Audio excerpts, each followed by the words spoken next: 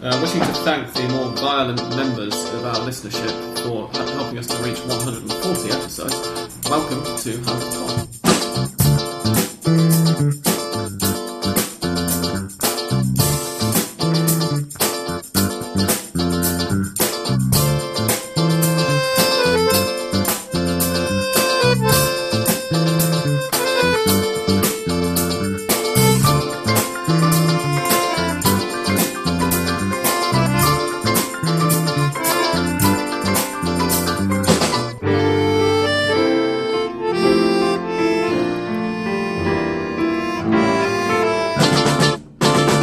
Welcome, I'm Sam Kelly. We shall get on to that introduction in just a second. Welcome to the 140th episode of Hand of Pod. We're joined today by two very special guests, but first of all I shall introduce the non-special people. They are English Dan. Hello and welcome. Whose living room we record in this fine evening. Peter Quates. Hello. And Andres Bruckner. Hi. Those are the regulars. Now we have two wonderfully special guests. First of all, making his 5th or 6th probably appearance on Hand of Pod. Veteran. Soon to be author of... Well, you're already the author of. It's just not been published yet, has it? I don't know what you're going to say. But... Well, your book, John. We're an Argentine football podcast. It's not written yet. Which book do you think it's 96,000 words in, but it's not finished, and it's a long way off being finished. Okay. So it'll be a very big book. Angel of the Database. It might be out by Christmas if a miracle happens. The bumper children's book of Argentine football history, Jonathan Wilson. Hello. And making his Hand of Pod debut, a man who we've been trying to get on for 3.5 years because he left Buenos Aires about 2 weeks before we recorded our first ever episode. Welcome back to Buenos Aires after far too long away. Rupert Fryer. Thanks, hi. It's an emotional day for everybody concerned. It certainly is. We are recording, of course, as ever, on the Doug Hart Memorial microphone. It's been a while since I gave him a name check, so Doug, thank you for paying for this wonderful piece of equipment. We hope you're continuing to enjoy the sound. No, he didn't die, it's just a name. And we've got a real life... I'd like to think he'd left his microphone to you in his will or something like that. No. Would have been quite touching. Who's Doug Hart? I don't know. The He's person who died a Californian man who listens to Hand of Pod. Oh, came down here for New Year and insisted that he wanted to pay something towards the new microphone that I was planning to get, and gave me cash to pay for the entirety of this wonderful piece of recording. What a fine man. Still alive and kicking. Your hope will thank to come and thank Cheers. Yeah, cheers. Doug. Indeed. Cheers, Doug. Cheers again, Doug. We've got this week as well a real life. You can hear the paper rustling. Running order because there are so many of us in the studio today that we don't want to get sidetracked. So without further ado, we shall get on with the first of all. The first thing to mention is, of course, the results and the standings and whatnot as they currently are, because we've had 2 rounds since we last recorded. I won't read all of them out, but the most eye-catching ones were that Tigre have managed to win twice in a row, and I think they drew in midweek, didn't they? So they're unbeaten in 3. They didn't play midweek because of Lanús. Of course, yeah, you're right. They won twice in a row. They got a 2-0 win against All Boys last weekend, or last Friday, in fact, a week ago today. Estudiantes got 2 wins. No, they didn't. They got a win and a draw away to Quilmes and then at home to River Plate. Argentinos beat Vélez Sarsfield, which was a bit surprising, especially given that Leonardo Pisculici wasn't on the pitch for Argentinos, and they can't score without him, but they managed to. Lanús absolutely twatted San Lorenzo 4-1 in the Nuevo Gasómetro. This is all last weekend. Newell's Old Boys got an away win against Godoy Cruz. We shall get on to Newell's in a bit more depth later on because they've undergone managerial change, as have Arsenal de Sarandí, who lost 2-0 to Gimnasia La Plata. River Plate got a 2-0 win against Atlético Rafaela before drawing with Estudiantes in La Plata, and Boca Juniors remain rubbish. They drew 0-0 away to Colón, and then they drew 0-0 at home to San Lorenzo. Olimpo got a good win in the midweek round. Quilmes beat Vélez. Central beat Rafaela 3-2 away in a very entertaining match. Those are the main ones. Godoy Cruz got a 2-1 win away to Belgrano de Córdoba, and just last night, Gimnasia La Plata, in a wonderfully rip-roaring, scintillating game of football, got a 1-0 win away to Racing. We shall get on to that one later, but the first thing that we're going to discuss, following Quilmes' recent results, is what a twat Caruso Lombardi is, because he's been at it again. They lost 3-1 at home to Estudiantes on Friday night, I think it was. After which, Ricardo Caruso Lombardi resigned. he was no longer the manager of Quilmes Atlético Club. The board refused to accept his resignation. They sat down and had a word with him, and the following day he turned up to take training as if nothing had happened. So that's Caruso Lombardi being Caruso Lombardi. It worked because Quilmes' next result was a 3-1 win away to Vélez Sarsfield. After making 9 changes to the game. Yes, after dropping loads of players. Following which, Caruso Lombardi's wife made clear that it was very much a family thing, this idea of being a bit of a twat, although it seems to be that the Vélez Sarsfield vice president's wife was possibly being a bit more of an idiot, because they got into a big argument.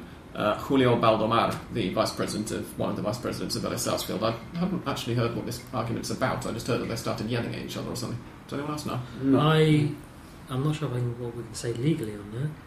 Don't worry about that. No, you say whatever. Nobody from any Argentine football club listens to us. We're in a foreign I language. had a tenuous report that she claimed to have been slapped by him. That was in the mainstream press, I read. Oh, that was in the mainstream press, there you go. So that's what I read. Caruso Lombardi's wife claims to have been slapped by Baldomar. Yeah. Yeah. But that's actually part of the arguing process. It's not the thing that starts the argument. Indeed. But the funny thing about the story is they just completely skipped any detail of the argument and just went... Yeah, that's all I saw. Just went for the slap, About the slap.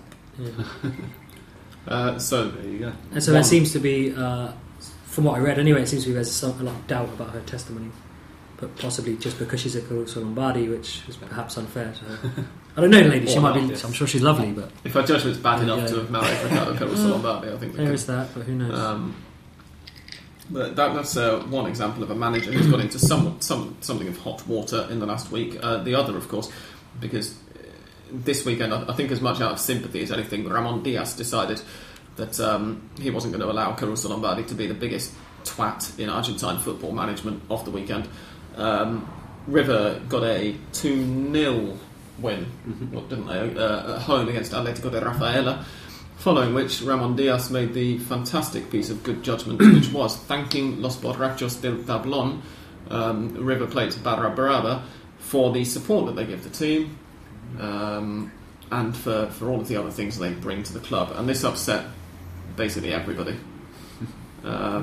Not a very intelligent thing to say, right? Andres, I'm looking at you. You're the River fan. Yeah, it is said that his son Emiliano had something to do with Barra Bravas. That they had some talkings in the summer, and then also said that he gave some money. Ramon Diaz gave some money to the Barras, and so after that there was a flag in the crowd, between the crowd, saying. I don't know what exactly said the flag, but it El más ganador, the winningest, The biggest winningest coach, yes, the biggest winner. for the benefit of our American listeners. with the big Ramon Diaz face on it, and so that's suspicious. And Yeah, a lot of people are saying that he actually paid for that banner to go up, and And as well as paying the money, that one of the other conditions was saying this thing, and then afterwards he comes out and says, no, well, I wanted to say the terrorists, and I just ended up saying Los Borrachos del Tablón accidentally.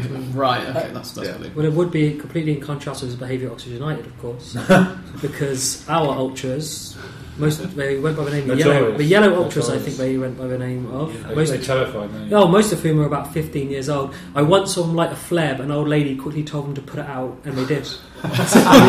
But he never pledged his support to them. And speaking of Emiliano Diaz as well, if I can just bring Oxford back into, he's a legend at Oxford United still. That's the worst player ever to pull the shot. You'll hear his name every single game at some point during the terraces. He's nearly as bad as Emiliano Diaz. Apparently, it was like someone had won a competition to play football. I missed that game that day, but I'd watched him warming up. I watched him warming up for a season because he never got a kick. For about 8 weeks, 9 weeks, and the day he came on, it was apparently the worst anybody's ever seen. It was like a fan had been plucked out of a crowd and asked to play. But he's a champion, is he not? Does he not have a championship winners medal from somewhere with Ramon Diaz? Possibly. I think he might do. We have to look that up. But I I can't imagine he ever played with the River, right? I can't imagine he would have got enough appearances. He didn't play for San Lorenzo, did he? Let's see what Wikipedia says about this. But I actually had a couple of emails. Well, I had a tweet and a couple of emails asking why this is such a bad thing to say. What's wrong with giving the Barra Brava the benefit of the doubt, as it were, and saying thank you to them.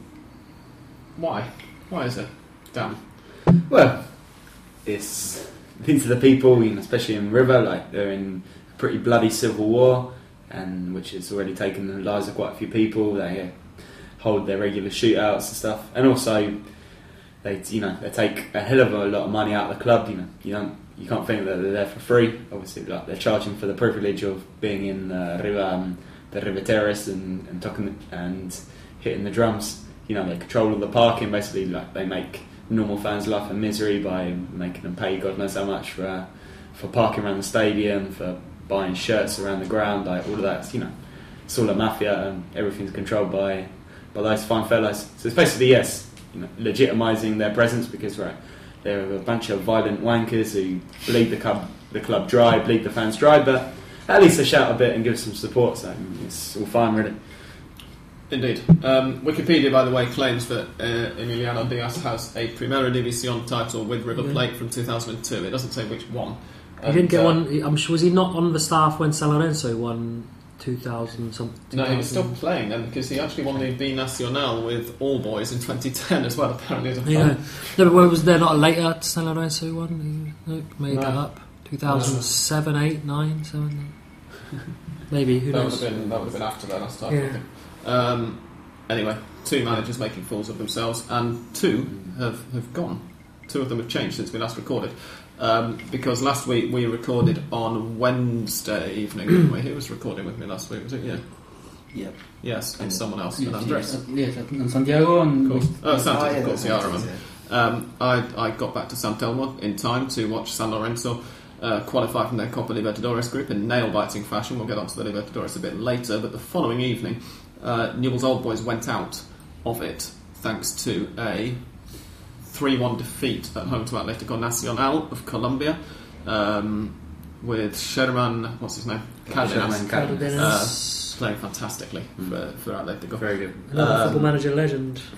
Yes, yeah. Following which Alfredo Berti resigned as Newell's Old Boys manager. He's been replaced for the moment by Ricardo Lunari, who is the reserve team coach on an interim basis, and slightly more surprisingly, I find this one, Arsenal de Sarandí had already qualified for the Libertadores knockout stage, of course. They got a win against Peñarol, I think, to wrap their... That sounds right, yeah? Yes, last that Thursday sounds as well.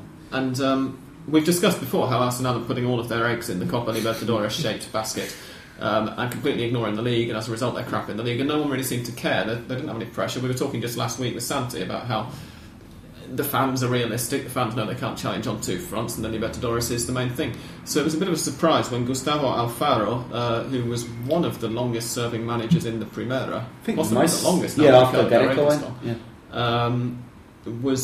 did he leave? Was he kicked out? I think what I've heard about all of this is it was basically nothing to do with what happened on the pitch. Obviously the league form didn't help, and Alfaro was going to leave whatever at the end of the season. But what really hastened his move towards the door, so to speak, is he fell out with one of the Grondones. I see. Julio, right? Who's Julio Jr. Julito, who's the president at Arsenal. Yeah. He fell out with him, and after that you don't really have much. I think that much recourse. Probably was that he wanted to see. He met with Julio Grondona's father, and that's the president of AFA. Yes, those who are confused. Yes, and that didn't that wasn't something that Julito Grondona. That's it. Yeah, he tried to go over his head a bit and I see. Like a bridge. And he's been replaced now at Arsenal, as from this coming weekend, by Martin Palermo. Interesting appointment. Very interesting, yeah. Assuming he's happy to be a yes man, it'll be a relatively pressure-free job, I would think, as we're saying. Arsenal fans are realistic folk, and as long as he doesn't decide but he'll have a bit more spotlight than at Godoy Cruz. He will, yeah. Definitely. He's back in the eye of the Buenos Aires media. He's about, 10-15 kilometres south of La Boca as well, no, so less. Much closer. 5-6 kilometres. Right, actually, it's not far too. Getting Sarandí and Quilmes mixed up. Yes. So we shall see how Palermo does. But Arsenal, in the meantime, have qualified from the Libertadores, as have the other, 4 teams in total out of the 5 Argentine sides. Newell's were the only ones who went out, and we shall get onto them in a short while. Is there no word on who's going to replace Berti? Well, they were talking about Bielsa, which would be hilarious and magnificent, but of course he's already agreed a job with Marseille. Martino, maybe? Coming back? Yeah, if they can hang on to the end of the season with Lunari, I'm sure Martino wouldn't say no. It's a real shame, I think, for Berti. I think it was like I think I once called him a Tata to Martino, Tito to Tata's Pep. There you go. Tito to Tata's Tito to Tata's Glad you Pep. tried to say that after half a glass of Fernet, Yeah, but not Tito after to 3.5. No, but he did. He came in and I think he gave them continuity in Newell's, and obviously they played a certain way with Martino, and he kind of gave them an identity back, and Berti seemed to sort of continue that. And I think there was last season they played the Rosario Classico, I think, and they lost didn't they, to Central, and after that they were terrible for us because I thought they were going to win the league basically. I think I wrote about them just before that game, I think we all and they looked like they were well on course to win the league. They lost the Classico Rosarino to Central away from home during the Inicial, and it was 15 matches before they won another game. Of course, they've just lost it again at home, 1-0 as well, just a few weeks ago. Plus, there was all sorts of trouble. Didn't the president have his house firebombed or something like that? Or? Yes, he did. Yeah, you're right. Yeah, I think Which it's a doesn't shame. help matters. I wonder if they had won that Classico.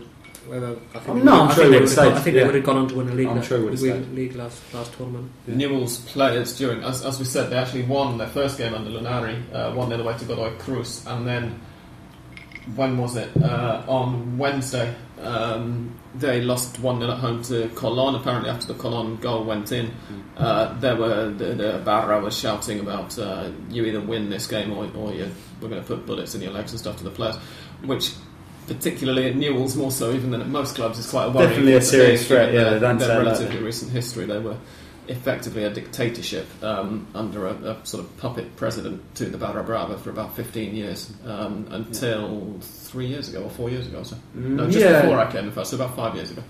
2010, I think. Around there. Yeah. Worrying stuff. But I guess now, given that we've just talked about Newell's recently former manager not doing brilliantly, it's a great excuse, particularly with two of you being based in Europe, to talk about Gerardo Martino a little bit and why it's not gone right for him at Barcelona. If nothing else, because it might help our listener figures slightly if we talk about football. People actually give a toss about. Mr. Wilson, you're the tactical genius. What should he have done that he's not done? I think he's put in a very difficult position that people forget Barca won the league last year. The semi-final defeat to Bayern so overwhelmed that it was almost because they won the league so easily. It was like it didn't count. People had forgotten about that by March, and so the absolute cataclysmic hammering at the hands of Bayern sort of dominated everything. And so what do they do to sort of lick their wounds? They're like, we'll go out and we'll buy Neymar, which was almost like, well, Real Madrid are going to go and sign Bale, so we want a big player of our own. And I think Neymar, for all his qualities, just doesn't fit in that system. And you've seen huge numbers of players have failed to fit in that Barcelona system. It's a very difficult system for outsiders to be assimilated into. So Shikrinski, Hleb, Zlatan all failed. David Villa maybe didn't even quite become assimilated. Certainly found it very difficult at maybe first. even Fabregas now. Fabregas, even though he grew up in La Masia, those 10 years away, he struggled to fit in. Alexis hasn't assimilated. There's no new player gone into that team in the last 5 years and blossomed. And they've got a new manager, right? Because Tito, obviously, as we know, came in from inside the club. Yeah, Martino Tito may well have worked if it hadn't been for the illness. That's the great unknown. That continuity may actually have.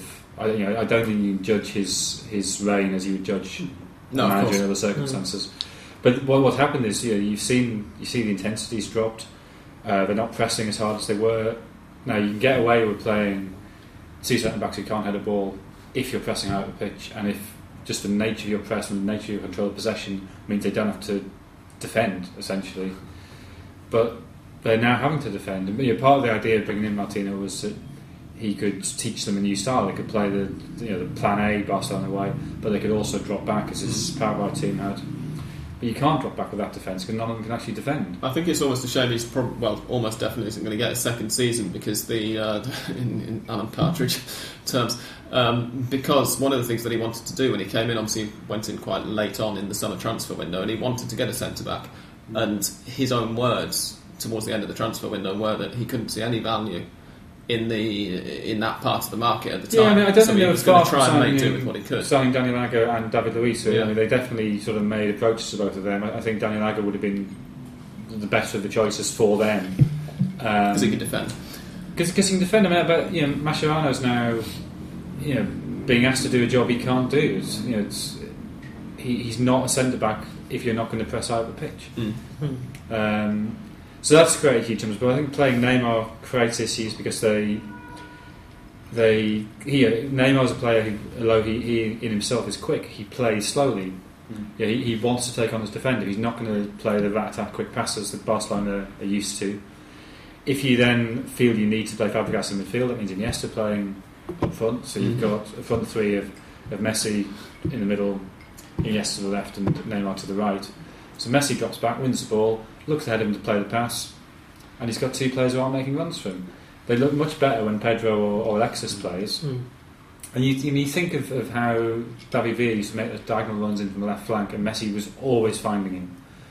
And that was, every time Messi got the ball, he was looking for that pass. And so the defence is watching that ball, and then Messi goes on the dribble.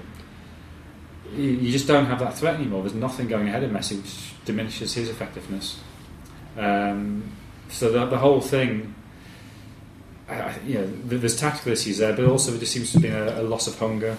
Xavi clearly is over the peak now. I'm not saying he doesn't have a role to play, but he's not quite the player he was 2 or 3 years ago. Plus, of course, losing Valdez just went. Yeah, well, I mean, season, and he is absolutely vital, out. not just in terms of his qualities as a goalkeeper. Yeah. No, you can see how he pushes. He just sends the defenders up every time. He allows them to play much higher pitch. He's almost like a playmaker from our own box. Without him, a lot of the rhythm's gone. Yeah. So, Martino's sort of.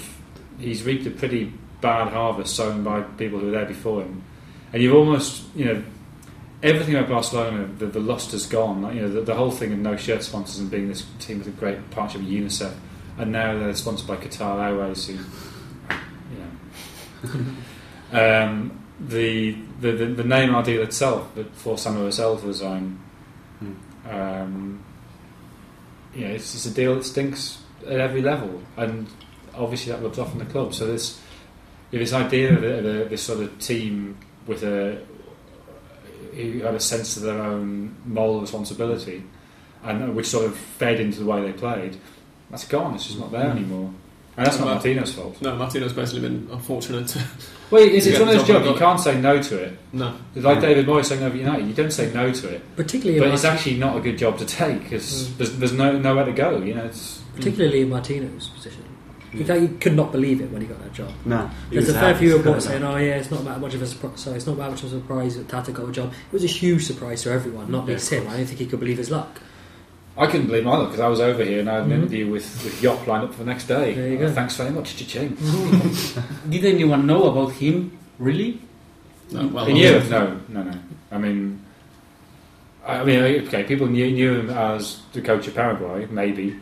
But they, lugubrious Paraguay. But they just think of Paraguay as being, as they were, an incredibly boring, well-drilled team. Yeah. The notion that he'd grown up under Bielsa and had Bielcista principles was totally alien to people. Mm-hmm. The notion that was a good fit for Barcelona stylistically, people didn't really understand until they read my pieces.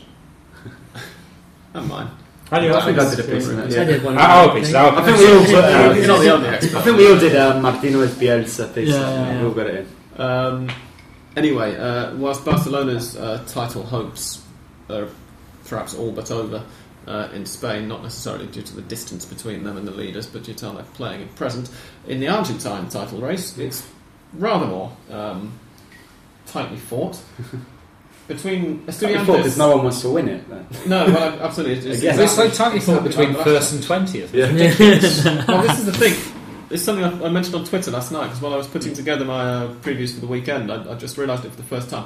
Mathematically, Arsenal are not yet out of the title race. Well, yes, they are, because not every team above them can pick up no points. Yeah. No, so they that's are. true. I suppose they've got to draw. But I take the point that they're 14 points at the top with 15 to play for. Yeah. But certainly between. So they can certainly push on to the Europa League.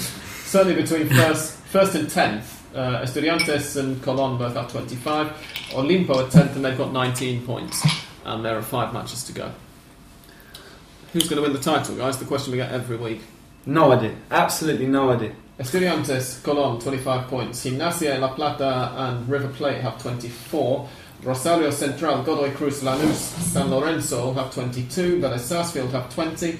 And as I say, Olimpo have got 19. I think we can probably rule out Boca, Newell's on 17, Tigre, Belgrano on 16 and so on down. But it's quite a title race that's going on. Obviously, River Plate, as we've mentioned, Ramon Diaz made a twat of himself off the pitch, but they've had some very good results recently. A win last weekend followed by a draw away to Estudiantes, who simply don't lose at home. So from that point of view, although a lot of River fans were upset by not winning, Nice. it was a creditable result from Classic, yeah. talking big Get my agent on the twats phone. What am I doing here? That's great. Do we look at the run-ins with 5 games to go? Do we look at who's going to do? No, it's Not not really. Should we leave it another week before They're we do all that? really mediocre. Yeah, because you're gonna have to go through a lot of them because Lanús away. Yeah, there's about wherever, 20 and if they win their game in It's hand, every I think single they're game, sure. top as well. So Exactly, no, Estudiantes have actually only lost once, so from that point of view you could say, oh no, they've done very well, but they've drawn 7 of the other 13 matches. I'm not sure who will win it, but They've won. I, as a sort of a neutral onlooker, I really hope that Estudiantes do win it because I did a couple of pieces last time when Verón retired, and they gave We'll do a this couple more this time. Yeah, I want to do a couple more this time too, and I'm obviously a big Just Verón- change the date and you can stick Yeah, I'm a big Function Verón again. fan, but they gave him this wonderful send off with fireworks Yeah, yeah. and The the witch witch flying down from the stadium. around, and but more than anything, it's just depressing because they're all so crap, and they had begged him to stay. Like, he was going to retire anyway. They begged him. Wouldn't you be really annoyed that you didn't get a nickname of your own, but just gave you your dad's? Yeah. Yeah. That would just be. I mean, he didn't even look like a witch. But particularly when he's His dad looks incredibly like a witch. That looks exactly like a witch, yeah. particularly Yeah. when he's, Right. these days is recognised widely as the greatest player in the club's history. He's Of course. No, No, he's done- Estudiantes fans will tell you he's a better player. He's done a than huge Stands. amount for Yeah, that and club. his dad did win No, no, absolutely. 3 Libertadores and Yeah. Intercontinental title. Yeah. No, I'm not saying that, but a lot of Estudiantes modern day fans will tell you that Verón Junior is the more. Well, yeah, he's done a huge amount for that club and a huge amount off the field too. Probably, I mean, just as much off the field he's done. I mean, it's pretty much down to him that they're in that stadium we're in now. It's kind of a house that Verón built, really. Because he, correct me if I'm wrong, he was the one off lobbying the local councils to get planning permission and stuff like that. He did a huge amount. He put loads of Not his that own, their stadium is being built. no, but he put loads of money into loads of his own money into refurbishing the training ground and Yeah, stuff when he yeah. first came back. I think he's done that twice. In I fact, think he bought And, a load I of just think it apartments would for be- the youth. Yeah, So stadium. they're building another new stadium because that stadium they used in Copa America was a new stadium, wasn't it? The stadium Yeah. they use in the Copa America, which is the stadium that Estudiantes play at, is the municipal stadium in La Yeah. Plata. That's not Estudiantes stadium. are Okay. building their new stadium and they're playing their home games in the municipal stadium Yeah. whilst the new one's being built. Okay, right. It was supposed That's to a be horrible opened. stadium, municipal stadium. Yes, it's awful. Yeah, it's the one with the It's really really bad pitch. cold that, as well. Oh, yeah. Jesus. Well, it wasn't July when they Still. and they don't know how to heat the press room. But anyway, Like a tin box, it's just icy. it was incredible. If anybody saw it, that's where the YouTube clip of me as David Bowie on Brazilian television. Can you put a link of that up? That'll put Yeah, a you readership must up. link that. I'm sure I did, but I'll try to. Put another one, please. If I can find it again, I'll try to. If you can find it again, like Yeah, you've got yeah, that yeah. bookmark. But anyway, I'm a bit of an old romantic, really, particularly for players like Verón. I think it'd be lovely if they win a league for his send off, especially having come back as well. It'd be quite a story. Kicking the ball around on a Sunday afternoon in a local park for a year and then come however long it was. And come It'd be back. quite a story if Colón Be nice. managed to win it as well. I want Gimnasta Yeah, to win it, I perhaps. must say. Crisis club. Yeah, 4 no, of months course, ago, yeah. and suddenly they're joint top league. It would be quite a story if River won it as well. It'd be the first title since the return to the Primera.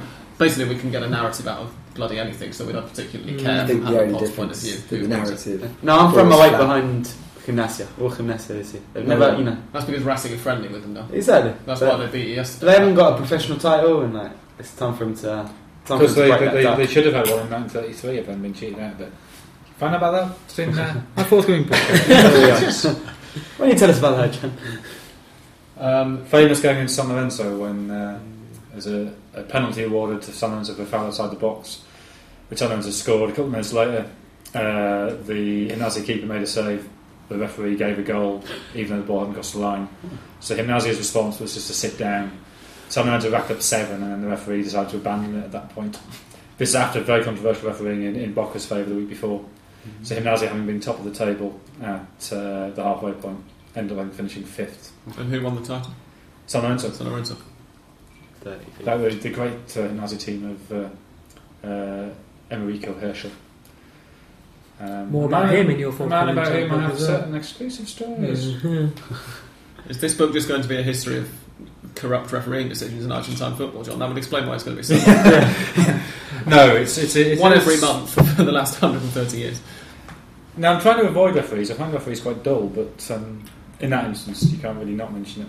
Says the man who published a 6,000-word interview with an Argentine referee in a recent episode. Yeah, that's probably what swayed my thinking into. That'll do it. Soporific content of my pieces is beyond compare. That was the item on our running order which said the title race, obviously, and the next item on the running order is the relegation race, obviously. We've already mentioned one of the teams because it's Colón. They're still in the relegation race. They had a little bit of a period where they Is it a race? win A for a while. relegation race? It's a race against relegation. It's a battle. It's a Fight. battle. It's a relegation dog battle. fight. It's a Dog dog fight, fight. yeah. Yeah. Relegation race. Colón have a little bit of a cushion now following. So could Colón win. conceivably win the league and be relegated? 'Cause No, they brilliant. can't. I thought that they could. I'd love but, that happen just to kind of point out what a stupid system this But is. apparently it's... I didn't realise this until Joel corrected me on Twitter the other day, because apparently the AFA, it looked like it might happen with Tigre in 2009 or 2010 or No. something, and AFA clarified that if Tigre had managed to win the title and finished in the relegation zone, they wouldn't have been relegated. Well, but prior As to it was, the neither happened. prior to the last minute revision of rules from AFO, odd thing to happen. I can't remember that before. Actually, Tigre, I had worked out that year, and Tigre, not only could they win a league and get relegated, but what they could have done was had a three-way playoff for the league title. This is like with 2 weeks to go. It's possible to have a three-way playoff for the league title, a playoff to see who ends up in the relegation playoffs, and then the relegation playoff too. So they could have That would have been had. amazing. They could have Like played eight games. four different sides in playoffs to try and claim both the league and not to go down. Wow. And people say the system is flawed. If it ain't Well, broke. if the system's point is to generate matches to get more Yeah. revenue, Yeah. which Yeah. certainly in the 1920s that's what Argentine football was set up for, it's working perfectly. Absolutely. After some very, very bad performances, however, we do have 3 teams currently in the relegation zone, not 4 as we did last week, because Godoy Cruz last week and Quilmes were, Godoy Cruz and All Boys were tied on points, and we're going to have to play a play-off to decide who went down. It's now just 3. Argentinos Juniors at bottom of the relegation table, All Boys are second bottom of the relegation table, and Quilmes are third bottom of the relegation table. I'm trying to think of an argument to suggest that any one of those 3 sides are not completely doomed, but having watched them recently, I'm struggling. There's a lot of other bad teams. Quilmes were alright against Vélez, weren't they? Yeah, even following that, but I mean, Vélez just didn't give a shit. Vélez are in the Libertadores knockout stages. They just didn't appear to care. Vélez have been throwing games domestically all the way through the Torneo Final. It's had a huge effect on the relegation race. It could have a big effect on the title race this weekend because they're away to River. Vélez shipped 2 goals against Argentinos minus Well, exactly. Piscolucci, which says Exactly. The only people in 2014 to concede against an Argentinos side who don't have Leonardo Piscolucci on the pitch. As I mention every week, he scored 4 and set up the other one of the 5 goals that Argentinos had scored up to that point. And then Vélez managed to win 2-1 to them. Lose 2-1 to them, sorry. Again, I mean, Does anybody want to say someone can stay up? I think that Godoy Cruz and Colón deserve to stay in Primera División I because think Quilmes can save themselves as well. I think that because of the play itself. I'm talking about the play, how I think they play. Quilmes has Caruso Lombardi. For me, it's done. Then All Boys and Argentinos Juniors are Argentinos Juniors is very bottom and they depend on almost exclusively on Piscolucci. When he's not in the pitch, except the last game against Vélez, they don't know what to do with the ball or without it. So. It'd be a real shame if All Boys and Argentinos go down this year, because I don't know if you touched on this in other episodes or if this is a new piece of information for the Hand of Pod, but away fans will be returning for the new season, but only in Capital Federal, not in the province. I see. So if they All go Boys and down get Argentinos, we replaced lose by 2 Defensivos of the Vicio, teams. Cruzeiro del Norte or whoever, yeah. Independiente even, or Banfield. Are they going to restore the Then- 30-minute waiting yeah. period? Do we know? If there's away fans, then yes. That was so nice on Thursday when I would walk out the ground. Yeah, it was, yeah. But there is something rather lovely about when you're sitting there in half an hour, everyone's... And the away team, especially when they've won, they're not going anywhere. And eventually finally decide to leave, and everyone's thank you, and everyone claps and gives them a nice cheer. There's also nothing better than going to an away game, winning, and just pissing off a whole stadium by staying. Exactly.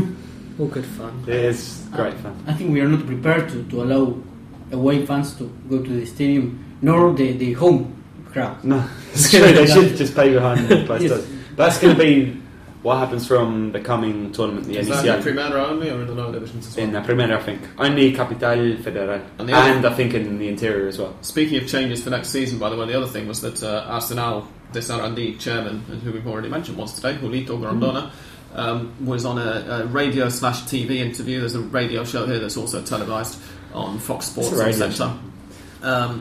And he was giving an interview about the Palermo situation coming in to manage Arsenal, but he also said that from next February it could happen, not definitely going to happen, but we might have a Primera División of 30 teams and a long championship. It was 58 Yes, last again. time I heard, It's like so... Yeah, Not no, too bad. it's like the Getting better. 15th time. we've had to We're do going in the this right direction. pod. Yeah, if I was, It's gonna be a very good looking at a league and thinking about how to revise the structure, what I'd do would be look at the best leagues in the world and see how they do it. And do you know what? They all just play each other twice, and Yeah. then you Call have it a quits. champion after either 34 or 38 games. And there normally aren't 30 of them. No, there's 40 normally or 60 60 between or 16 and whatever. 20. That seems to work. Yeah. But anyway, we'll deal with that in more detail if it actually does come to pass, which it won't, obviously. So we shall see. And now we're on to the relegation race. I think we've talked about. It's going to be that lot. The three who are there, I think. Can't see anyone else dropping down into it.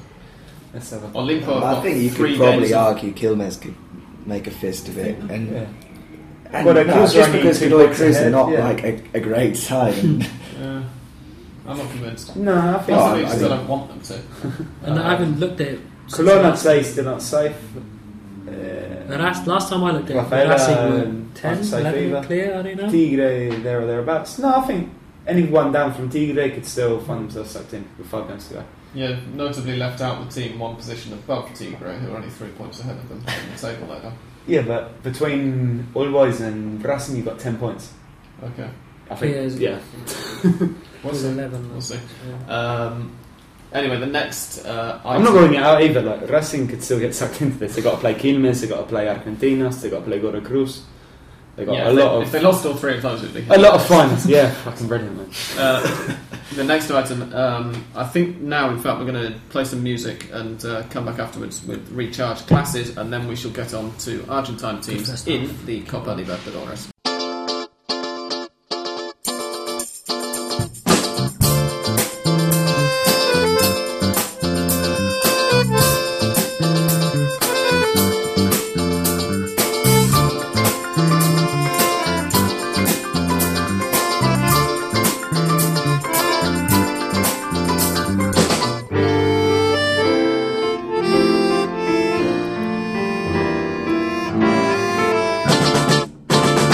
Welcome back. Just after I cut to that music, English Dan started complaining that we weren't going to talk about Racing. Yeah. And you're right, I did want to talk about Racing because not 1, not 2, but 3 of the people present at this table went to them. Went to see them yesterday. At least 2 of those us regret people- it. Yeah. two of those people probably wish that they hadn't. Well, possibly all 3 of them wish they I hadn't. really wish I hadn't. You know. Yeah, I've Two still- of them were actually surprised by how bad it was. The rest of us, of course, knew how bad it was going to be, and that's why we didn't I have join been you. watching them, so I kind of knew what to expect. But I saw them twice this week, and the second time they were much worse than the first time. How much money did you spend on tickets to go and see Racing this week? Then? Dan, did I pay you back for the ticket? Yes, you did, sir. Yes, Yeah. the Platea last night we paid 150 pesos. Yeah. 150. That's good. Yeah, and with you I Not gave really, it you... wasn't worth it. you That's get how you paid. define good, really. But, And less than a tenner to watch Primera Football. yeah, so after 180 minutes of Racing anyway, I think I come to the barometer of how good Racing are is basically the ball starts like up front on the left, furthest away from the ball, and the closer he gets to playing in central defence is how bad they are. Well, that By the happened end- yesterday with By the, Vieto, end I of, remember. by the end of last night, DePaul was essentially playing as a centre half, just getting the ball and just trying to do something because nobody else was. Yeah. But also, I was saying, sorry, Dan, I was saying to you, one thing is encouraging about DePaul being so young at 19. He does seem to be already taking responsibility for those around him because they're all so poor. And again, yesterday, like I said, he was playing centre half. He's the only one who offered him any type of penetration whatsoever. He normally nearly scored, to use football phraseology, a worldie too, didn't he? Beat 3 or 4 players. Yeah, me too. He beat 3 or 4 players and smashed one. But he's a hell of a player, and I doubt he'll be there after the World Cup. I think with Racing, if you watch them, the only 2 players who really seem to have an idea of what they're doing, who can beat a man, who can cause a bit of danger, is Vieto and De Paul. Vieto as well. I remember just what you were saying about De Paul going further and further back. Yeah. Happens with Vieto as well. I remember at one point when Gimnasia were attacking, he was in the Racing's own 6-yard box. There's another moment yesterday where De Paul had the ball on the right and Vieto was in front of him, and he looked back, and all the rest of them were behind. Yeah. Oh, in second half. Yeah. No, 8 of them were behind him, and he stood there with the ball, and he was waving them forward, saying, "Come on, what am I supposed to do?" No. I've just seen that performance a million times from Sunderland. You're kind of on top in the game. You have most of the ball, but you just don't have the quality to score. You know, at some point the opposition will score. Whether they have one chance or 2 or 3 chances, they will score a goal eventually. And the only way you're going to score is getting a free kick, getting a corner, maybe getting a deflection in. That was the only way Racing were going to score last night, with Olimpo as well. And then when that goal goes in, just the sort of sound of 25,000 people going. Deflates, doesn't it? But not like anger, or not kind of. There's a lot of it's nothing unexpected. It's just sort of it's a resignation of acceptance. Yeah. No, there was a lot of anger last night. Yeah, but the anger comes from the popularity. But the anger comes. It doesn't come immediately after the goal. Is the point? It's just sort of this sigh deflation. And now, Rupert, as I said at the top of the show, we've been waiting for 3.5 years to get you on, and it would be churlish of us to allow you, of all people, to come on here and not mention the one towering name in the local league that we've not talked about so far on this episode, because you've been to see him. Yeah, I have. I can scratch it. I've seen him a few times, but never in La Bombonera at Riquelme, obviously. So I can scratch that off the bucket list. In a Clásico, no less. Yeah, it was kind of depressing actually. Some of that, the game itself. But yeah, no. This was on Wednesday evening. It was a 0-0 Yeah, but I mean, I mean, as most of you know from the amount of stuff I write about him, he's pretty much my favourite player of all time, really. But is he? Yeah. Nah. Yeah. But even some of the things he just can't do anymore, and for all the other things he used to do, wonderful passes he used to play, I think the fundamentally great thing about him was he made the game easier for everybody else. His manipulation of space is almost unrivaled, really. He was incredible. But now he can't even really do that, because not only is he slow over 10 yards, but he's really slow over 2 now. He just can't skip away from anybody. And when I saw him on Wednesday night, again, he was just kind of, everybody else was a bit rubbish. He was berating some of his teammates, which he rarely does actually, for all his personality flaws that you might have picked up on. It's something that he rarely does. But there was one particular moment where Juan Forlín had just a simple 10-yard header to him, and he headed it straight out of play, and he was furious. And it just kind of illustrated Boca's current plight, really, I think. How much longer has he got? Not Boca, Riquelme. Depends if Angelici gives him a new contract. Didn't he resign the last time they gave him a new contract? Angelici resigned, didn't he, from the board the last time they gave him a new contract? How old is he going? 36? 35. No, the treasurer, in fact, was the guy who resigned. Yeah, but was Angelici not the treasurer at the time? No, it wasn't. You sure? Yeah, I can't remember the guy now. Well, sure, Angelici walked out of the boardroom when they agreed to give him a new contract. He might have walked out. He didn't resign. It was the guy, the treasurer, his name I forget. Resigned over the new contract and hasn't come back to the club since. Sure. But yeah, Boca were pretty dreadful, really, actually, and San Lorenzo too. And I think they would I watched the Colón game too a few days before, and both Colón and San Lorenzo were just pretty cowardly, really. I mean, at least Boca were rubbish, but those two I think were both quite cowardly. I don't understand why teams don't just go at Boca, because they're there for the taking, really. It's and there's the mystique of Boca. Especially in the Bombonera, but there's so much pressure. You can see how much pressure the players are on. There's a constant feeling of angst amongst them all. They're just anxious. They know they're going to disappoint everybody, basically. And I don't understand why. I would just go for them. I think they're there for the taking. Yeah, but, I mean, we see this every week when we seem to talk about if Boca have won, we sort of seem to comment how they've won, but we're not very good at the same time. Yeah, and I think that's where it comes from. Is that the other team are just even worse. If that's perhaps you're right, but since Bianchi's come back, I just genuinely have no idea what their game plan is. I don't know what they're trying to do. Never know what they're trying to do. They just seem to. No, I don't know. Yeah, at least when Fazioni was there, it wasn't attractive, but you knew that they come out to defend to the death, and then they pump balls up, pump. They just seem to kind of rely on individuals to do something in one-on-one situations, but they're all performing so poorly that that's just not happening either. Yeah. And now, as we promised you before the musical break, Argentine sides in the Libertadores. 4 out of 5, as we mentioned. Newell's the only ones who didn't qualify. Lanús, Vélez Sarsfield, San Lorenzo and Arsenal de Sarandí are all in the knockout stages. In Arsenal's case, it's the first time ever. In San Lorenzo's case, it's very exciting because it's their chance for the first ever Copa Libertadores. They're not going to win it. It was agonising enough getting out of the group stage right after we recorded last week, but obviously before the episode went online. They went through as a result of a 3-0 victory over Botafogo, combined with, in the other match being played in that group at the same time in Chile, a 5-4 win for Independiente del Valle over Unión Española, who were the home side. If Independiente del Valle had got a goal in stoppage time and won 6-4, it would have put San Lorenzo out. It was very amusing to watch alongside a San Lorenzo fan in a cafe, whilst also exchanging text messages with Mariano, who was in Ushuaia, not at the game. It's about the safest place to be, I think, in that kind of situation. Yes, get to the end of the world and see what happens. Yeah. We've already had one of the knockout stage games played. This is why Lanús Tigre wasn't played in midweek. Lanús beat Santos Laguna of Mexico 2-1 in the first leg. There's some kind of Mexican championship gubbins going on, and the dates for that are less flexible than the Argentine one. So for that reason, Santos had to play this week, just that we're finishing now, and have to play the second leg next week, which is why San Lorenzo Tigre is postponed until the 30th of April. Pardon? Lanús Tigre. Sorry, yeah, you're right, Lanús Tigre. San Lanús. Lorenzo Tigre, one of the two. Nacional de Paraguay are at home to Vélez Sarsfield this coming week in the first leg of their knockout stage game. San Lorenzo have got probably the toughest assignment. They're at home in the first leg against Gremio. And Gremio conceded 3 goals. They got Hernan Barcos, right? Yes, they have. And the Brazilian sides weren't particularly strong coming into the tournament anyway. No. Which we saw, I think 3 teams went out in the group stages for the first time in the tournament's current incarnation. There are more Argentine sides than Brazilian sides, well, than any other nation in the knockout stage this year. Sure, but the competition's been in its current format since 2000 and it's the first time since then that more than 2 Brazilian sides were out by the end of the group stage. Yeah. But yeah, they weren't particularly strong going into it, and so given their recent dominance, it's up for grabs, really. Indeed.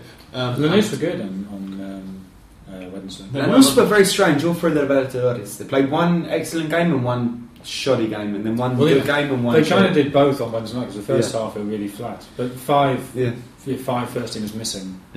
But having gone behind, I sort of thought when they went behind, that was probably it, that they just sort of folded, but they didn't. They came back and they put a load of pressure on as well, and they probably did deserve it. I mean, the winner came 3 seconds to the end with 5 minutes of injury time.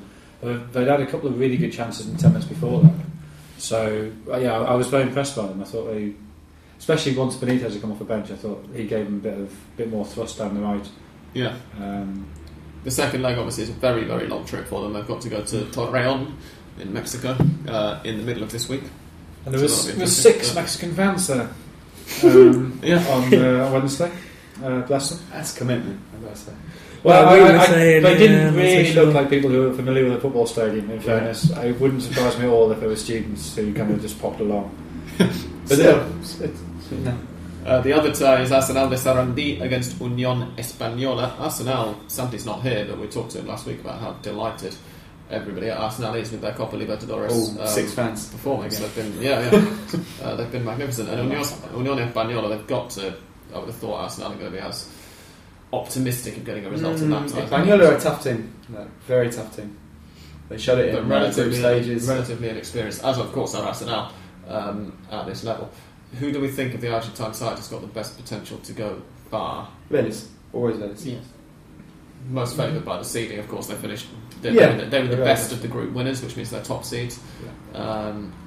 I think that if they go through to the quarters, they've got the winner of Atletico Mineiro's tie, so they could end up playing the holders in the quarterfinals, which is tricky. With Of course- Anelka in time. Anelka's not there, and Anelka's been Anelka's told not he can't play for them. Yeah, there was He's not been told. They've been told they can't sign him because he didn't turn up to sign the contract in There time. was So an the issue president there, got his- fed up and said He no. went up to some Islamic conference. Yeah, Yes. his agent Yeah. and brother turned up, and they were looking for houses and inspecting the training ground and stuff. And then he didn't turn up when he was And he was supposed wearing to. a really, really offensive green and navy cardigan. Really? I mean, man who likes the cardigan, but Sure. not that one. So we're going for Vélez to go furthest. How far can San Lorenzo go? This is the big talking point because, as we say, they've never won the Libertadores. They're the only one of the big five who are in the Libertadores this year at all. How far do you think they can go? Shall I try and look up the tree so we can see who they've got to play? Yeah. I'm not going to write off San Lorenzo because they're capable of playing decent football. Like, they've got very good players. I know Cauterucho's going to be back very soon. Yes, It's going to be a massive boost for them if he comes back. We have to see. Mind you, he was meant if to come he's- back about 3 weeks ago. So. Yeah, but if he's in any sort of condition to play, that's a big boost for them up front because he's probably the best striker in the Argentine league, I reckon, right now. Correa, they got Shalva, Romagnoli, they got very, very strong team on paper. So if Yeah, it the can thing click is on the day, then they can take on Gremio, I think. Even And- minus Cauterucho, they have a lot of options up front. But Well, Maldos and Blandi, as we said at the very beginning of the year, were likely to prove two of the best attacking signings of the Argentine summer. Yeah, they haven't been And bad so either they one. proved, yeah. Either And one did hasn't you- been bad. And did you mention Ortigosa? Ortigosa, of course. Oh, yeah, Ortigosa and he's- Mercier, the two. Oh yeah, Argentina's destroyers. he's great. He had an hour against Boca where he was the best player on the pitch by a country mile, to be honest. The And thing then is, Which those wasn't two- saying a lot for that game, but Yeah. he was fantastic. The thing is, those two are going to be foaming at the mouth getting hold of the Brazilians. Eventually got Like, tired they're going to be of kicking, punching, biting, But the stamping, whatever. it takes. Ortigosa case is strange because he has already said that he probably will leave San Lorenzo in June, and he's constantly being sent off. But then Oh, please come to Racing. we can't deny his quality. No. Yeah. Don't know if quality is the right word, but he's got. No, he's a got hunger. quality. The way he was passing the ball He's around. got hunger, certainly. He's got. Yeah, he's certainly got hunger. But no, he played some fantastic, really smart passes against Boca too, and one of the greatest penalty takers I've ever seen.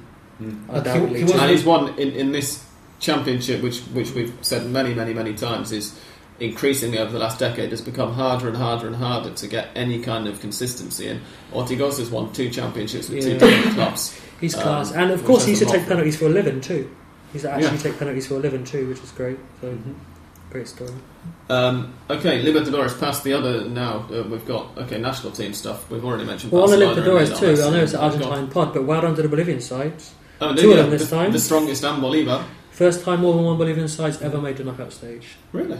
There we go. My word. So there you go. Go And they both look like they might carry on too. Yeah, To be He honest. had already strongest played. No? tied Yeah, the the strongest. Yeah. was Strongest 2-0 one, last 2-0 night. Defensor maybe. Defensor Sporting, yeah. And Yeah. Bolivar drew to against Leon, yes, Leon. Leon in Mexico. There Yeah. And the strongest has got Pablo Escobar, and regardless of his name, Ah, of course.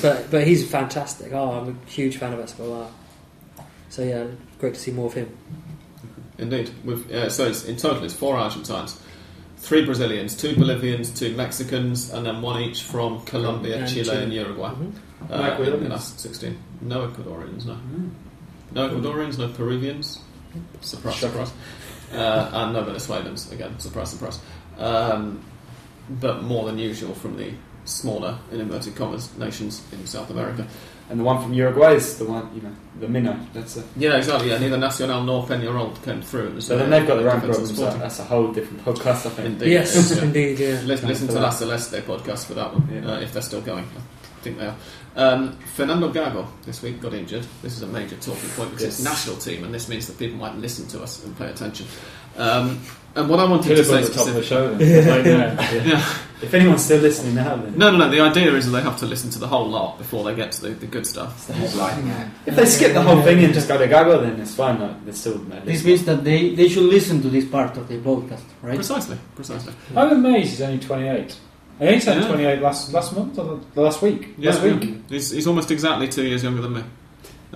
Yeah. It's quite bizarre. You're 30. I turned 30. I turned 30 2 weeks ago. You just don't act it.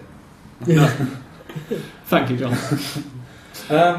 Yeah, but I When was was Ziggy sort of startled? startled. I just want to say, first of all, sorry, to explain for listeners who aren't aware of why we're discussing him, Fernando Gago picked up a meniscus or cruciate ligament injury or something, which is going to keep him out for 60 days.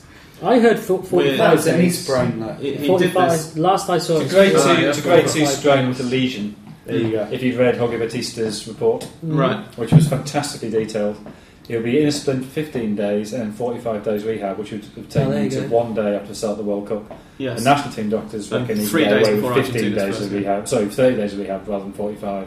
So we shall see. But he's been vital for Argentina's strategy. What I wanted to ask was, him being injured, is it actually bad news for Boca or for Argentina? Or is it I don't in think it's fact bad news a for blessing Boca, in I think. disguise? Because he's been rubbish for Boca. Yeah. Yeah, But he yeah, has very been much good for Argentina. yes. yeah. I think he's been excellent for Argentina. Hugely important for them as well. It's a much bigger blow Hugely for Argentina. important. Because as well, like the thing with Gago is there's no real natural replacement. He does that role in the team like better than anyone It's a else. difficult role as well. It's a It's really an difficult extremely role. He has to difficult role. defend and he has to attack. Well, it's the first He pass. plays That's what he It's the does. first pass to the He counter. plays the yeah. first pass, and not only Yeah. that, but he's the one responsible for getting the ball to Messi, and not just for what he's been doing over the qualification period.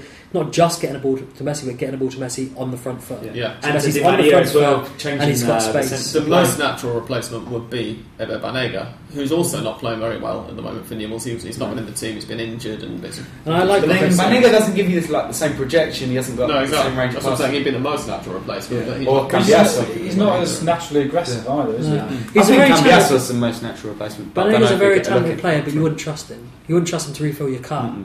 Banega. No, definitely. Without pouring petrol all You, over you, it. you wouldn't leave him alone with the Wi-Fi on the laptop open. He certainly would.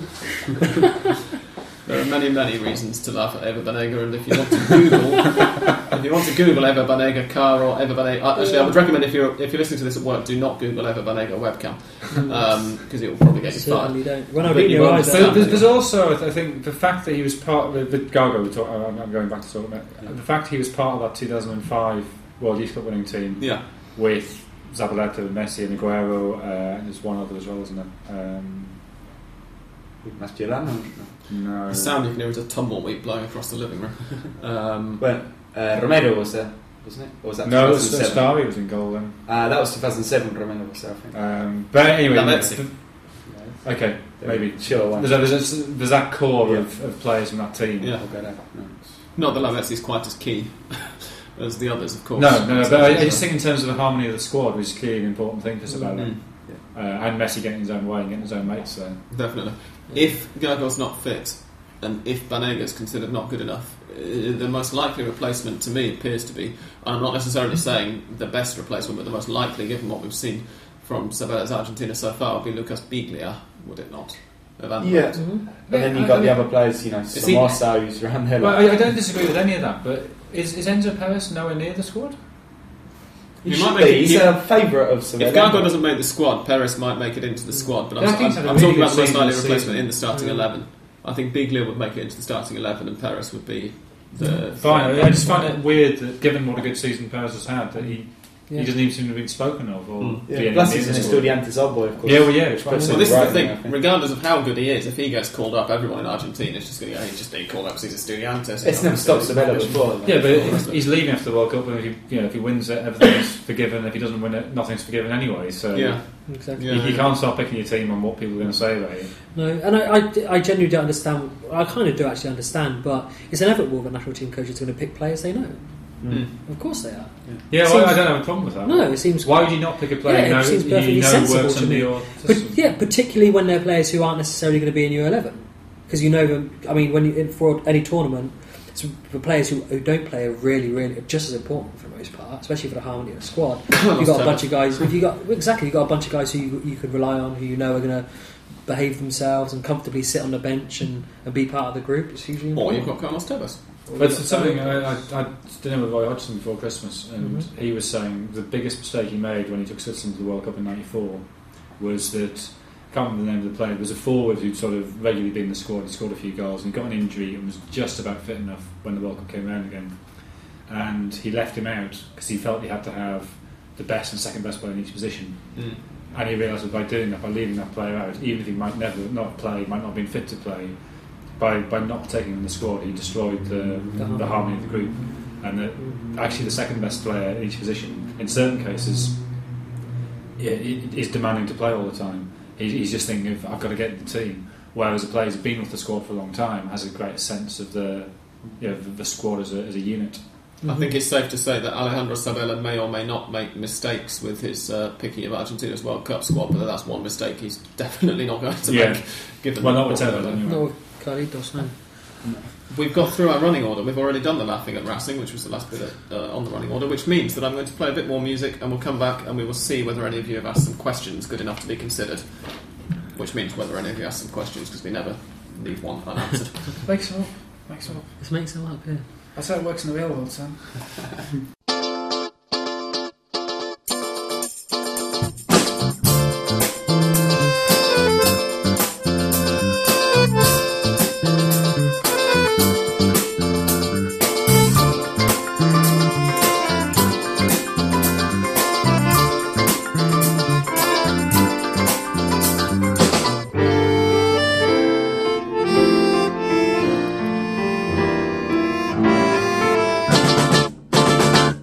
Question is from Leo Russomano, who says, what are the top 5 leagues in North and South America in terms of football quality? Ooh. I think that might be a better question to aim at people who actually watch more than one or two of them. But I think I could put you together a top 5, but I wouldn't be entirely sure I had a station them between that. You got Brazil, Mexico. Definitely. I think the MLS is up there now. You reckon? Yeah, they got some very good players. It's alright actually on the last these days. Yeah, I'd say Brazil, Mexico, US, Argentina, and we'd say Bolivia from what we've seen in the No, maybe Colombia. I'd say, yeah. Colombia might not be the best, but it's always competitive. But it depends what you mean by best as well. I mean, do you mean the best as in they produce teams that win the over the door? Or do you mean the best as in they produce the best big players, attendances, good football, competitive league? I mean, Argentina scores in competitiveness very, very highly. Yeah. Mm-hmm. Indeed. Yeah. On quality, perhaps a bit well, less. it scores players highly still in terms come of through. crowds as well. I mean. On English language podcasts covering it. Oh, it's up there. Yeah. But I'd say, the top 5 would be around. But I'd go as far as to say, in terms of, if you take a ratio of crowd size to quality of league, Argentina is street ahead of anywhere in the world. It's preposterous so many people watch Argentinian football because it's terrible. Massive crowds watching shit football. Yeah, in terrible conditions. Yeah, it's not comfortable going to a game. And then, especially when away fans come back, you have to hang around for half an hour afterwards. I don't know whether you saw, John, but the weekend of the last, none of the most recent Super Classico, but of the one during the Inicial, it was the 5th or 6th most attended match in world football, and that in itself, given how much of a good game it was, says something. But the most attended one, or the second most attended behind Bayern against Dortmund. Was it what you mean that week or that season? No, that week. Right. Was I'm thinking of last year, in fact, was Talleres against San Jorge, when Talleres confirmed their promotion to the Argentine second division with a win over San Jorge. In other words, it's a third division game. It was played in the Municipal Stadium, the Mario Kempes Stadium in Cordoba, and it had 77,000 people there. That's a good stadium, yeah. Kempes is lovely. And that got more people than Madrid against Barcelona that same weekend. But one time I've been there, Mario Kempes was sitting a row behind me. Yeah. And I remember it's the whole place named for you. But what are the chances of that? What coincidence? Yeah, I remember that game. I think it was before Argentina. So Argentina played one game there, right? Argentina, Costa Rica. That was one game I they won. saw there. Or maybe it was. Yeah, Argentina, Costa Rica. Because they played in La Plata, Santa Fe. They didn't win, and then I definitely saw both of those games. Yeah, was it Argentina, Costa Rica? Maybe it was. Yeah, and I saw Kempes there as well. Yeah, he was being mobbed by cameras, as I think you have the right to do if you're in your stadium with your name. Indeed. Chilean football, by the way, is one that's worth watching, and particularly post sort of 2010, post the whole Bielsa Sampaoli thing. Yeah.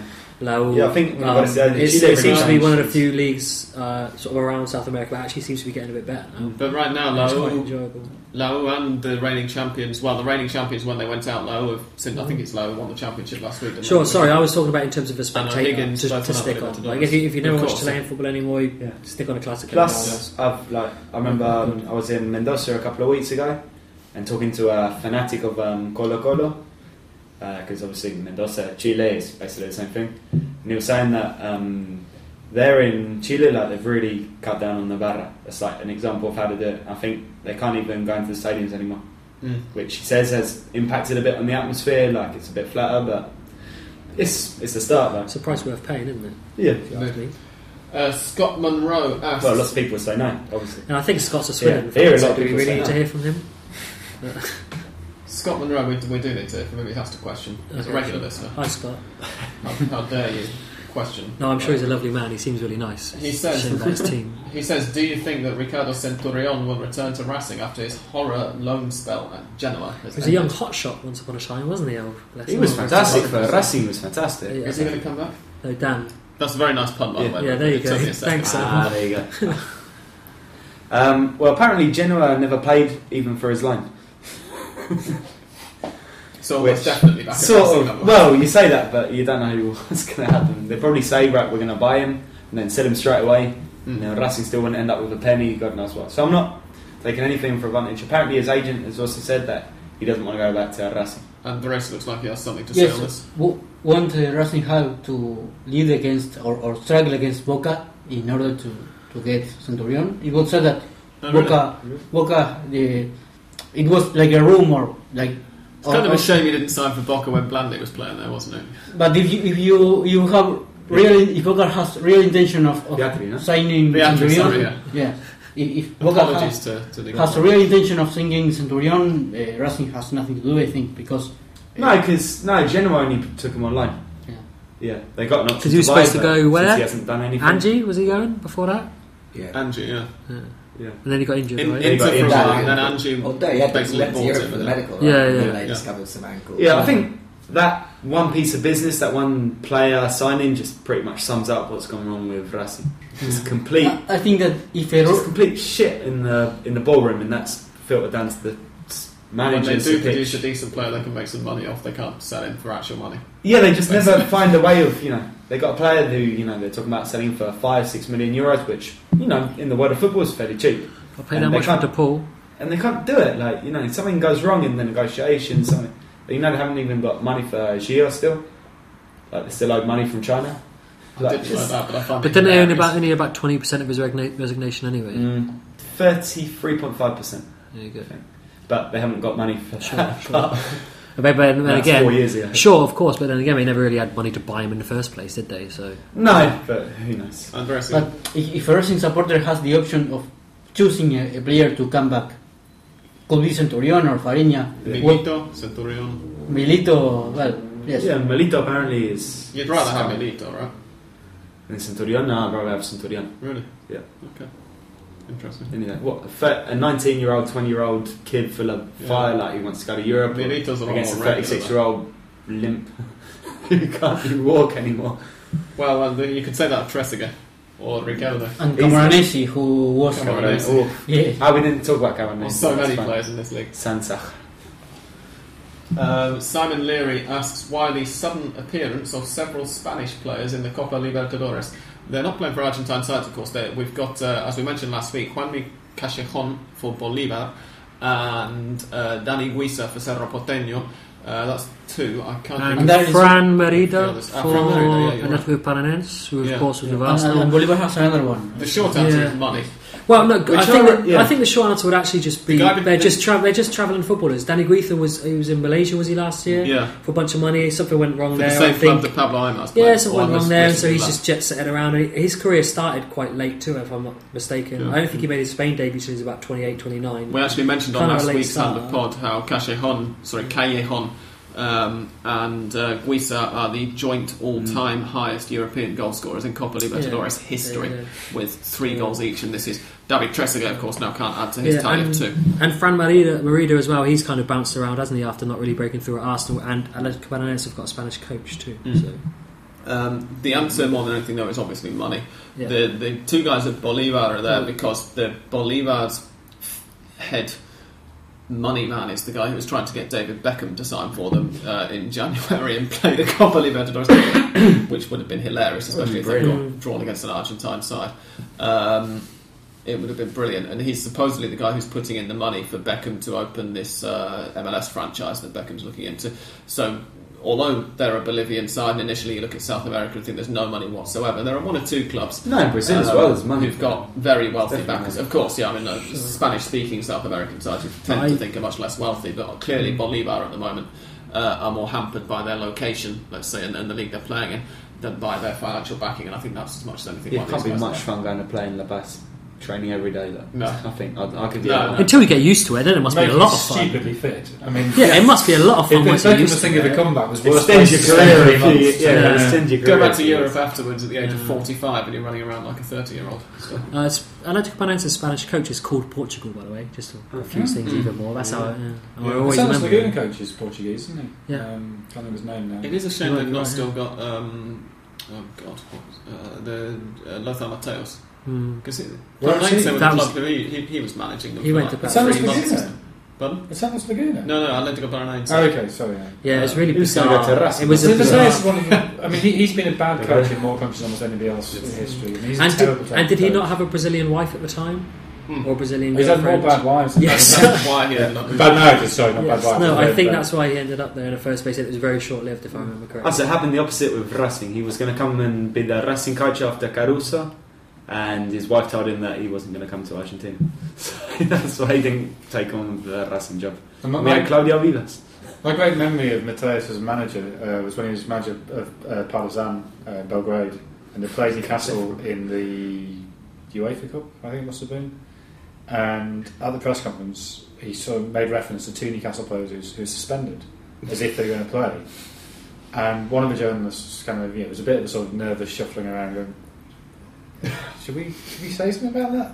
As I decided to just went over to him then. He said, you do know those 2 players aren't playing. Do you want us to change the names in the quote? So he said, what do you mean they're not playing? I've got my scouting report here. And he'd been completely stitched up by his own scouts. I'm not saying they want them out, but they want them out. That's nice. Luis Besone asks, if Joel Richards was a Barra Brava Jefe, what would his nickname be? The jaw. Yeah, the jaw. Yeah. Undoubtedly the jaw. It's extraordinary, that jaw. Yeah. I'm so glad he's back in front of a camera. It's such a waste to have that jaw behind the camera. Basically, you could stick him on the front of an American train like 19th century, and he'd do a job. Yeah, for sure. As a cattle catcher thing. Yeah. What do you call it? I'm so glad to hear other people taking the piss out of it other than me. Well, if it snowed, if you get snowdrifts, just grab his ankles, push it off. Fine. I like to go on record saying I admire it. I admire it. I don't know. I'm not knocking it. Yeah, That's a great jaw. Sure. It's a top-class jaw. On the Meet the Team page of the Hand of Pod blog, Joel took absolutely bloody ages to send me a photograph, so I just uploaded one of David Coulthard instead. Within 2 days, Not he so much emailed Joel it to as me. Joel, if you will. Yeah. You won't. Oh, Okay, yeah. fair enough. Very good. Not that good. I wish I'd said that now. Can you cut that out? Luis also asks one for John. Re-Newell's old boys. Is Pochette underutilising Ignacio Scocco? And will Vergini survive and stay on with the Black Cats? Well, you've got to be slightly careful what I say here. So you draw your own conclusions from what I'm about to say. Scocco hadn't played since been in November because he was at Internacional, so he hadn't played since the end of the Brazilian season. My understanding is there was certain resistance within the club to signing a player who would take 6-8 weeks to get fit, and they were happy to sign him, but they didn't see any point signing him in January. They thought it was a waste of wages, and it would be destabilising to people like Jesse Altidore and Stephen Fletcher and Conor Wickham. Jose Altidore, who's clearly one of the best strikers ever to play at Premier League. But Altidore, to be fair to Altidore, he played very well in January in the games against Newcastle and Fulham. Didn't score in either of them, but his link plays very good. He won a hilarious penalty at Fulham doing the world's slowest step overs, which somehow induced for the sender off to kick him in the waist. Which he rather than just falling over, he needed to sort of leap up and dive over sender off's leg. It is the funniest penalty I've seen this season. You even heard Fulham fans laughing at it. They were 3-1 down at the time. It didn't really matter. But anyway, back to Scocco. So why did he sign? And why bring him in? I think you might like to look at what happened with Scocco and his agent shortly after he joined Sunderland, and I think that might possibly offer some clues. I see. And Vergini? so Scocco basically hasn't been fit and when he has played, he's looked pretty hopeless, probably because he isn't fit. Yeah. Virginie played very well against Southampton in the FA Cup, and has been absolutely abysmal in every game since. Against Southampton, I don't We know. actually got a tweet about that match. It was his debut, wasn't it? I Or his think it second, was certainly his his third, first but- start. I don't know if he come off the About bench how before good that. he'd been. And, Yeah, well, Southampton, I don't know why, because Southampton were clearly safe from relegation. They sent a complete second string side, looked like he didn't care about the cup, and he was able to just sort of stroll about the back, pinging 40-50 yard passes. And everyone sort of think, that's brilliant. which is what he was signed to do, probably, given the And kind of then- defender we knew he was. Yeah, and I think this next game was away at Arsenal, and Gave away a goal. Oh, you're he right. gave yeah, away yeah, a goal two in goals. the second or third minute, and he's just been shocking ever since. He played at right back against City on Wednesday because Bardsley was suspended, and I presume with Bardsley being suspended for Saturday's game against Chelsea, that Virginia will play again at right back. It's a baptism of fire. And he looked all right at right back. He looked better at right back than he looked in the middle. I guess what he does is he gives someone the option of playing three at the back, which they did very well away to Liverpool and very badly at home at West Ham and away at Tottenham. So my suspicion is if Pochette stays, he will stay, and I think in the Championship he'll be a very good player. If Pochette goes, which I think is likelier than it's more likely he'll go than he'll stay of his own volition. I think the club are quite happy to keep him. That I don't think the new manager would keep him. Why would you want a fancier Argentine who can't defend? Yeah, it's just not. It's not a Sunderland thing. It's not a thing. Not a Championship thing. It doesn't help you. No, it did. And the final question for the day is from Daniel Chavez, who asks, which of Colon's young players has the best shot at going places? Gabriel Graciani, surely. See, yeah, it's got to be Graciani. Really nice. Wide midfielder. Clarissimo. Everyone's in agreement with that, so it is Gabriel Graciani. The fact that one didn't jump to my head straight away, so it's like, Graciano, yeah, Graciano. The next piece of music you hear is Mystic Sounds theme tune. You'll hear my predictions, and then we're going away to eat something.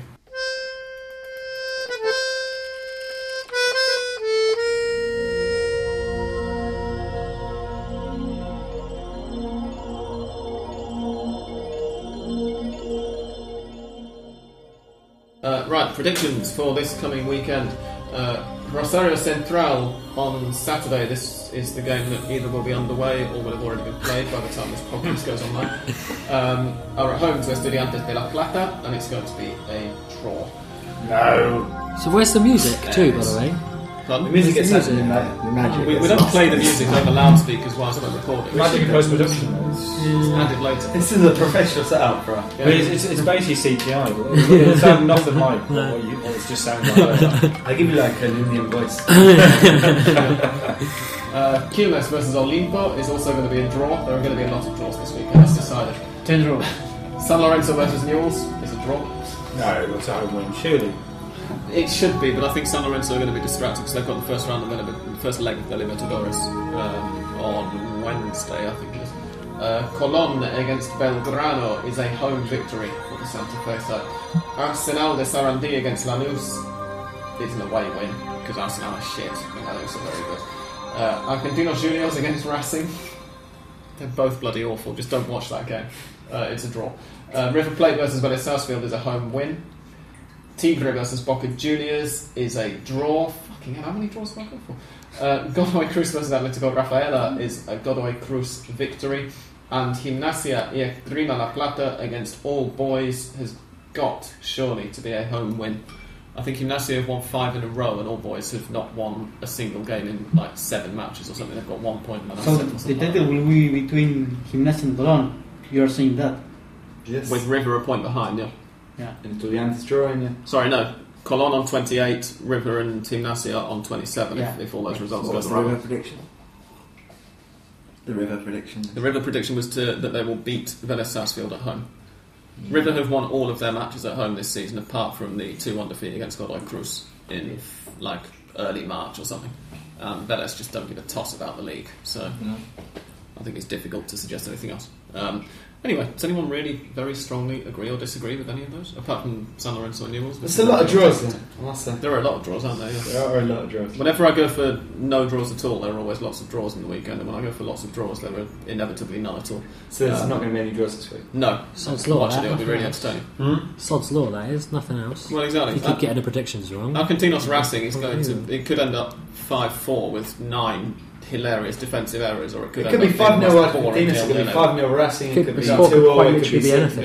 or it could be the most boring 0-0 anyone's ever seen. My money's on the most boring 0-0. And you can apply that to the rest of the games. It's the same. 9 games. Yeah. Oh no, sure. Racing games in general, but I mean Argentinos as well. But we were in some crackers recently. Estudiantes 3-0, Estudiantes Rafaela 2-0, Yeah. Vélez somehow. I was embarrassed. The Estudiantes game wasn't even that. It wasn't that great until the last 15 minutes. And then just No, went it a was bit fun. mad. It was a fun game. You You can't say a 3-0 is not a good game. Yeah, but 3 of the goals, like I said, 3 of the goals came in the last 15 minutes. And 3 didn't. Anyway, this was Handbook Pod episode 140. We hope you can join us again next week for 141, which will be in 4 or 5 days' time, probably, because of course this is going online on Saturday. Thank you very much indeed to Mr. Wilson. Very much. Thanks for having me. Thank you to Peter. Thank you. Thank you to Andres. You're welcome. Thank you to English Dan for the living room as well as the voice. Thank you very much. And thank you very much to special guest and debutant at last, Rupert Fryer. Oh, and thank you to former Hand of Pod legend Cecilia for taking me to breakfast this morning as well. Indeed. Typically Argentine time of after 11 o'clock. On what basis do you call her a former Hand of Pod Was she legend? not on here once? Don't believe so. No, get her on. Future. I Yeah, have future Hand of suggested Pod. it. Get her so- on. Future I- Hand of Pod. I tried to get her on when Independiente went down last season. She told me all She about wasn't having it. Caruso Lombardi this morning. She went into detail about the history for River Plate Barra. She knows a lot. Get her on. New host, do you say? I assure you, I know exactly how much Ceci knows about Argentine Get her football. on. We shall see. And finally, goodbye from me. Goodbye.